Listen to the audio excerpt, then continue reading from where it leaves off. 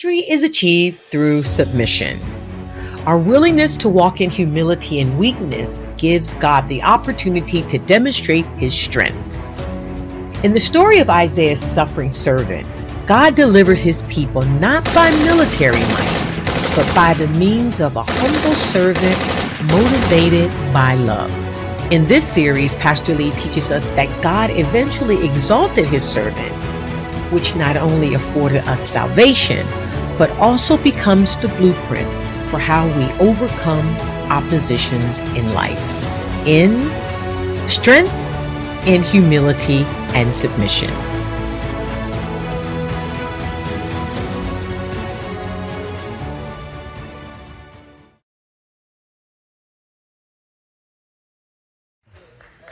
That's what I'm talking about. I hear the excitement like the Falcons have won a game or something. How y'all doing today? It is good to see you guys. Let's quickly turn to Philippians chapter 2. And we're going to read from verses 5 to 11. Philippians chapter 2. Reading from verses 5 to 11. It's a lot to cover this morning, and so I just do not want to take too much of your time. It says, make your own attitude, and I'm reading out of the NASB. Okay, that's fine, yeah.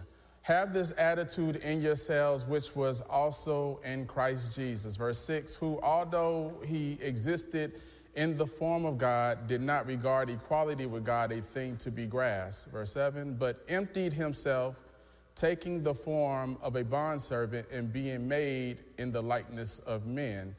Being found in appearance as a man, he humbled himself by becoming obedient to the point of death, even death on a cross. For this reason also, God highly exalted him and bestowed on him the name which is above every name. Verse 10, so that at the name of Jesus, every knee will bow of those who are in heaven and on earth and under the earth, and that every tongue will confess that Jesus Christ is Lord to the glory of God the Father.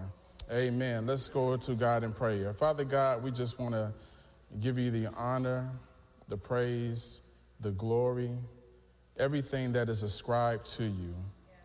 We lift your name on high. We say thank you for bringing us together this morning, for allowing us to participate in fellowship with one another and with you. We know that this is what you have desired since the creation of the garden. And Father God, we just ask that we are here that as we feast on your word, that you will just quicken our spirits to appreciate what you have done through your son, Jesus Christ. Amen. Amen. This passage that we have just read is known as the Carmen Christi. It was an early Christian hymn that Paul took to help the church of Philippi see what it means to walk in humility. Carmen Christi parallels Isaiah chapter 52, verses 13 to Isaiah 53, verse 12, which speaks of the humiliation and the exaltation of the suffering servant, which is what we went over last week. Just like Isaiah 53, verse 1, Philippians 2:6 makes note of the Messiah's divine nature.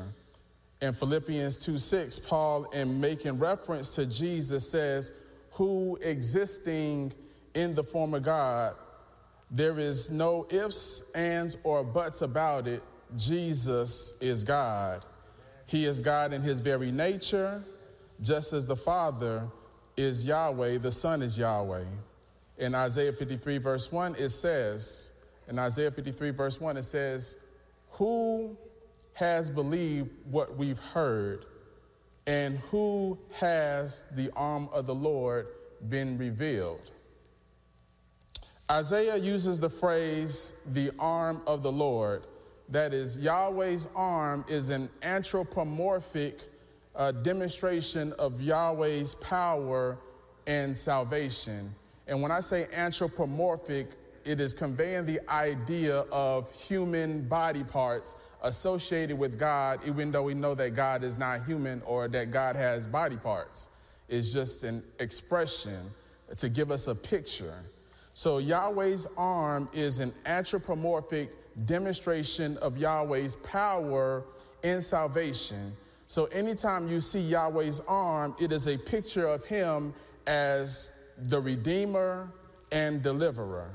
Let's go to Isaiah chapter 51, verses 9 and 10 in the NASB. Isaiah 51, verses 9 and 10. In verse 9, go back. Yeah, there you go.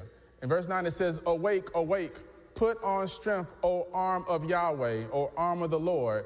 Awake as in the days of old, the generations of long ago. Was it not you who cut Rahab in pieces, who pierced the dragon?" Verse 10, "Was it not you who dried up the sea, the waters of the great deep, who made the depths of the sea as a pathway for the redeemed to cross over?" So we see the arm of Yahweh not only represents the power of God, but is also a person. Let's look at Isaiah chapter 63, verses 11 and 12, and give it to me in the NKJV. Awesome. They are on it today. They are on it today. I like them. I like them. Whatever we do, do not change out these people. Says, "Then he remembered the days of old, Moses and his people, saying, Where is he who brought them up out of the sea with the shepherd of his flock? Where is he who put his Holy Spirit within them?" Verse 12, "Who led them by the right hand of Moses with his glorious arm, dividing the water before them to make for himself an everlasting name." So we see again the arm. Notice in both passages that the context is deliverance from Egypt. Israel is the redeemed that crossed the Red Sea. The deliverer is the arm of the Lord, the personal representation of Yahweh in power who overthrew Pharaoh's army. So when Isaiah speaks of the arm of the Lord, the Israelites recall the powerful presence of God who delivered his people from Egypt. This is what is invoked in their minds. One more passage, and again, I'm trying to give you this picture in your minds of the arm of Yahweh as the one who represents Yahweh's power in deliverance. Isaiah chapter 52, verse 10. See? If only the Falcons was just as good as y'all, I'm telling you. Isaiah chapter 52, verse 10. And it reads, "The Lord has bared his holy arm in sight of all the nations, that all the ends of the earth may see the salvation of our God." The word bear in the Hebrew is the word kasap. Kasap, spelled C-H-A-S-A-P, is the word for bear in the Hebrew. In the Septuagint, which is the Greek version of the Old Testament, the word there is apocalypto. Apocalypto is the same word from where we get the word apocalypse or revelation, like the book of Revelation. Both apocalypto and kasap means to uncover, to lay open what has been veiled or covered up. In other words, it gives the idea of a revealing, an exposure. However, the way that this word is used in the strictest sense implies making one naked as a form of humiliation. At the conclusion of wars in the ancient times, you would have it where the side that lost, specifically the king, would be forced to remove their clothing and parade it as a form of humiliation after facing defeat. In some cases, tying a naked king to the back of a horse and dragging that king around naked. It was meant to demoralize the people who served that king and demonstrate that he has been stripped of all power, dignity, and honor. In other words, Isaiah is conveying the extent of the literal humiliation of Yahweh's power of deliverance, which will be seen and witnessed. How will it be seen and witnessed? Philippians chapter 2, verses 6 and 7, Paul, speaking of Messiah Yeshua, said, who existing in the form of God did not consider equality with God something to be used for his own advantage. Instead, he emptied himself by assuming the form of a slave, taking on the likeness of men. And when he had come as a man in external form. The word form there is the Greek word morphe. Morphe means the outward appearance or shape. Is where we get the word nature. The Messiah existed in the morphe theo, in other words, the form of God. So in his very existence, his very pre-existence, his outward shape, his outward form was God. I don't know what God looks like, but that was his outward appearance. That was his shape. That was his bodily appearance. That was his nature. He was all-powerful and mighty. And then the scripture goes on to say that he emptied himself, which is an act of denying himself. We can call it his authoritative restriction of the appropriate rights that is associated with being God. How does he restrict himself? By taking on the morphe doulos, which is the form of a servant. So the form of God, still existing as God, now taking on the form of a servant. The form of a slave or a bondservant appearing as a man. This is what the early church called the doctrine of the hypostatic union. It is the idea that Christ, who is one person, has two natures. He has the divine nature in which he is God, and he now also has a human nature in which he is man. And in this case, his nature as a human, he's functioning as a human servant. Philippians chapter 2, verse 8 says that he humbled himself. I had another note here to kind of give an illustration of this humility, but I said, let me bring it home for a lot of us. One of my favorite movies is the movie Coming to America. Have y'all seen it? If you black, you've seen it. Matter of fact, if you have not seen Coming to America, your black card has been restricted, has been removed. Your morphe has been denied to you. Your morphe of blackness has been revoked. But in Coming to America, you have this gentleman, right, who is the son of a king. He is the prince.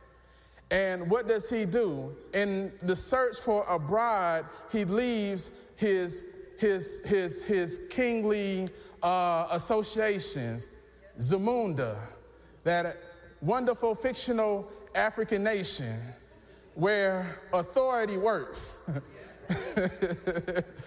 where they understand rules. So he leaves Zamunda, this place where he's recognized as the son of a king, where he has people who wait on him hand and foot, where he has nice clothes, nice luxuries, everything that is associated with kingship. Prince Hakeem is incredibly, he has all these things at his disposal. That is his honor. That is his dignity. That's his reputation as the son of a king. What does he do? He says in the search for a bride, he leaves Zamunda and he comes to United States, right? Not only does he come to the United States, he goes to New York. Not only does he go to New York, he goes to the poorest part of New York, where nobody knows that he is the son of a king. And so for that period of time, he has divested himself of all honor, all dignity, all power, anything that would associate him with this royalty. He's no longer seen as the prince of Zamunda. He's seen as a servant in McDonald's. McDowell's, right? They have the golden arches, we have the arch. And he tells his boss at McDowell that he's just the son of a goat herder.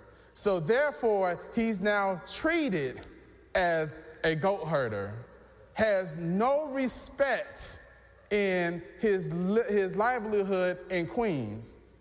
Nothing about him says that he has dignity, has honor, has prestige, or anything that would be associated with being the son of a king. He has taken on a different morphe. Isaiah 53 verses 2-3 makes it clear that there was nothing about him, speaking of the arm of the Lord, that was worth bragging about. He is the very power of Yahweh, but yet the one who delivered Israel from Egypt, but all we can see about him was an unattractive servant.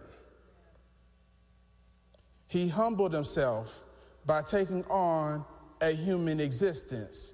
His glory was veiled. He walked in complete obedience to the Father to be the atoning sacrifice for humanity. Philippians chapter 2, verse 8 says, being found in appearance as a man, he humbled himself by becoming obedient to the point of death, even death on a cross. Now, why death on a cross? In Isaiah 53 is a controversial chapter for Jewish people. Mainly because of the identity of the suffering servant. In Orthodox Judaism, they pose that the one who is suffering is the nation of Israel, and that in this text, Israel is suffering on behalf of the nations, and that this suffering is fulfilled in the Crusades, the Spanish Inquisition, and the Holocaust, etc. They feel as if they are cursed by God. Rabbi Tovia Singer, who is one of the most prominent rabbis of the anti-missionary movement for Jewish people, he said this. He said, despite strong objections from conservative Christian apologists, the prevailing rabbinic interpretation, that is the interpretation of the elite of the Jewish minds, is that Isaiah 53 ascribes the servant to the nation of Israel, who silently endured unimaginable suffering at the hands of its Gentile oppressors. So in their mind, the Holocaust is an example of this. The Spanish Inquisition is an example of this. The Crusades is an example of this. The issue with this position is that Isaiah 53 is written using atonement imagery. Isaiah 53 verses 3 and 6 says this. Give it to me. Isaiah 53, 3 and 6. Thank you. He was despised and forsaken of men, a man of sorrows and acquainted with grief. And like one from whom men hid their face, he was despised and we esteemed him not. Surely our griefs he himself bore, and our sorrows he carried, yet we ourselves esteemed him stricken, smitten of God, and afflicted. But he was pierced through for our transgressions. He was crushed for our iniquities. The chastising of our peace, or our well-being, fell upon him, and by his scourging we were healed. Verse 6, all of us like sheep have gone astray.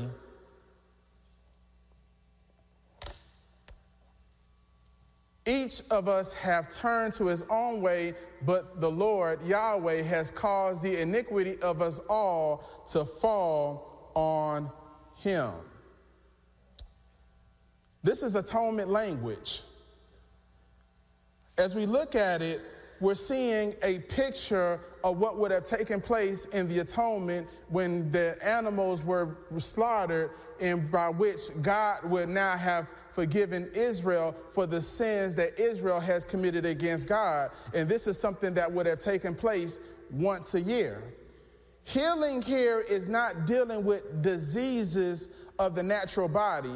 I know that we tend to use this passage to appropriate physical healing, but that is completely out of the context of this passage. Atonement has nothing to do with physical healing of the human body. Rather, this healing is referring to the healing from sickness of sin that brought estrangement between covenant partners, Yahweh and Israel, as well as to us by extension. In other words, by his stripes, we can now be reconciled, because what caused our separation has now been removed. All of us, like sheep, have gone astray. Each of us have turned to his own way, but Yahweh has caused the iniquity of us all to fall on him. This is atonement language. According to the law, atonement is contingent on the sacrifice being without spot or blemish. In other words, the sacrifice cannot have any defects. It must be perfect. And the priest was responsible for presenting a perfect sacrifice. Israel as a nation, according to Isaiah 1 verse 4, was a sinful nation that had forsaken Yahweh. Therefore, Israel as a nation, to the dismay of Rabbi Tovia Singer, does not qualify as an appropriate sacrifice for our transgressions, iniquities, and our strife with God. Secondly, Isaiah is the writer, and therefore the us and the our is in reference to Isaiah's people, who are Israel. Israel cannot be its own atonement. Atonement has to be provided for the people. And Isaiah makes this clear, because in Isaiah chapter 6, when Isaiah is exposed to the glory of God, Isaiah does something that is very familiar for people who get caught in a crime. They tell on themselves. And not only do they tell on themselves, they tell on all the co-conspirators. Isaiah snitched on himself and everybody who was with him. I am sinful, and I am part of a sinful people. Israel cannot be its own atoning sacrifice. So why the cross? The cross is a place where atonement was made. The deliverer, the arm of Yahweh, the personal representation of Yahweh's power, and the one who can destroy any army, whether the Roman military or any military past, present, and future, didn't come to flex his muscles. He didn't come dressed in superiority or as a highly decorated five-star general. No, he came in submission. He presented himself as the loser, the weak one, the suffering servant, the sacrificial lamb. Before Tupac and Biggie, Jesus was the first one to say, "It's me against the world, and I'm ready to die." Roman execution was reserved for slaves, non-citizens, the undesirables, and the worst of offenders. Jesus came as a slave. He was not a citizen of this world. He was an undesirable because he was holy, and yet because of our sins placed on him, he was the worst of offenders. Look at the beautiful contradiction. On the cross, the power of God was humiliated. On the cross, the power of God was a humiliated servant. In the natural, how can he be a savior when he appeared to be unable to save himself? The powers of darkness, the rulers of the earth, thought that they had won this battle. They thought they got this one in the bag. Nothing else to see, y'all. The show is over. We can go home now. The one who was a threat to sin has been defeated. That's what they thought in their minds. I want you to understand that this was through willful submission and the presentation of weakness that God was able to demonstrate his victory, his justice for all of us. The atonement was made. He is the perfect priest and the perfect sacrifice. And as the approved sacrifice, pleasing to Yahweh, God raised him from the dead.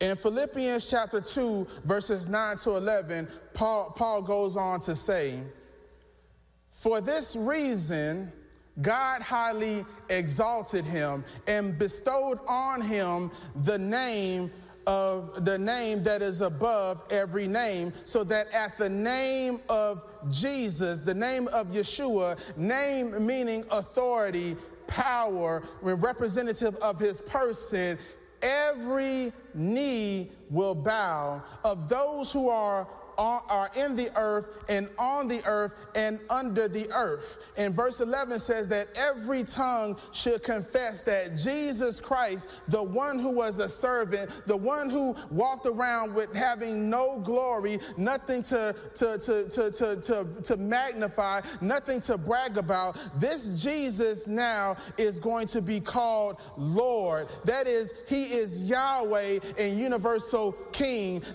And this is to the glory of God the Father. He is eternally seated at the right hand of the Father, not just as God, but also as a human being, eternally, as proof that he has been slain, proof that he has been crucified, proof that he has overcome sin and death. What does this mean for you and me?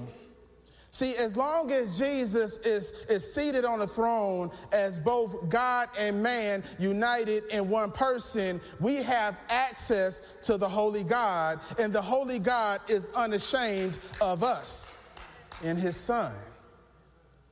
See, he is proof that if we completely surrender ourselves to God's will, nothing can stand in the way of God's victory for you and for me.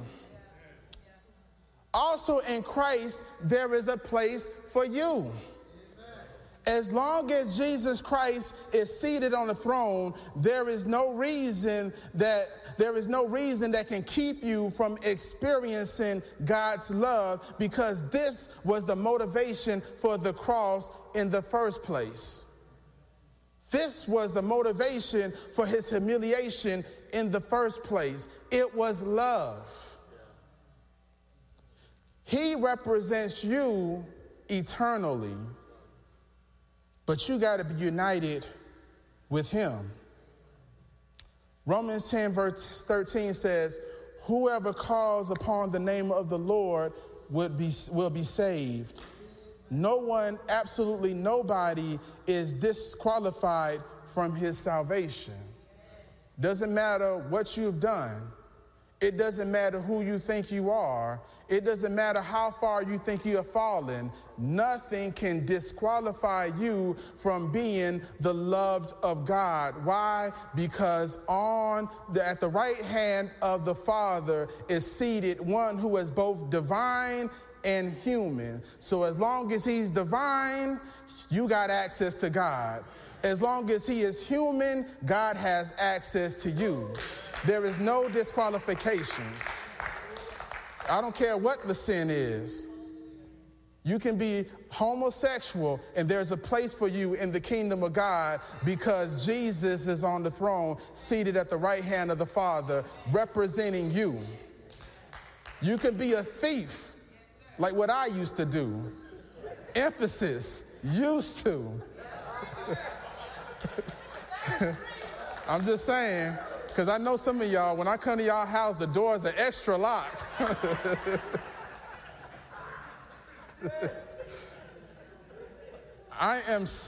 Because of what Jesus has done, thieves like me have access to the Holy God. Nothing can prevent. Just pick the biggest thing that you have done in your life. Just the worst thing that you have done, that you can imagine that you have done. That thing that you thought of cannot keep you from the love of God so long as the one who is seated at the right hand of God represents you. Let's go to God in prayer.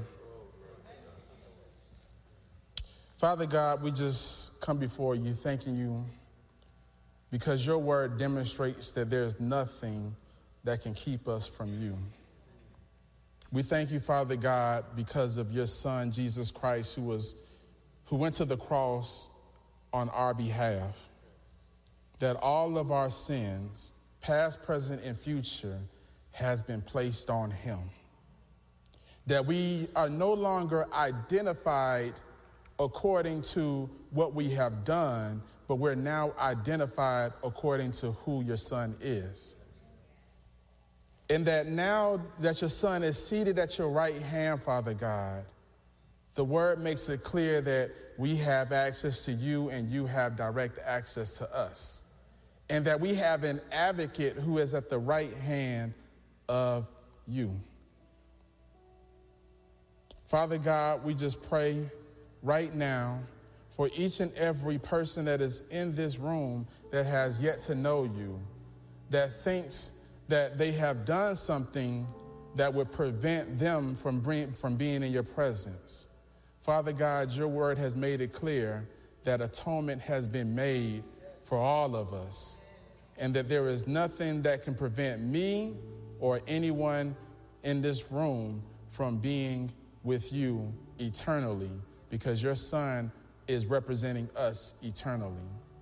So Father God, we just pray in the name of Jesus that you are working on the hearts of each and every person that is here, that if they don't know you, that they will know you. That if they haven't experienced you, that they will experience you. And as our eyes are remain closed, if this message speaks to you because of something that you have done, because of who you think you are, because of the deficiencies that you demonstrate in your life, and you need to know Jesus as the one who advocates for you, this is the time in which you can raise your hand and we can pray with you for you to be received as the beloved of God.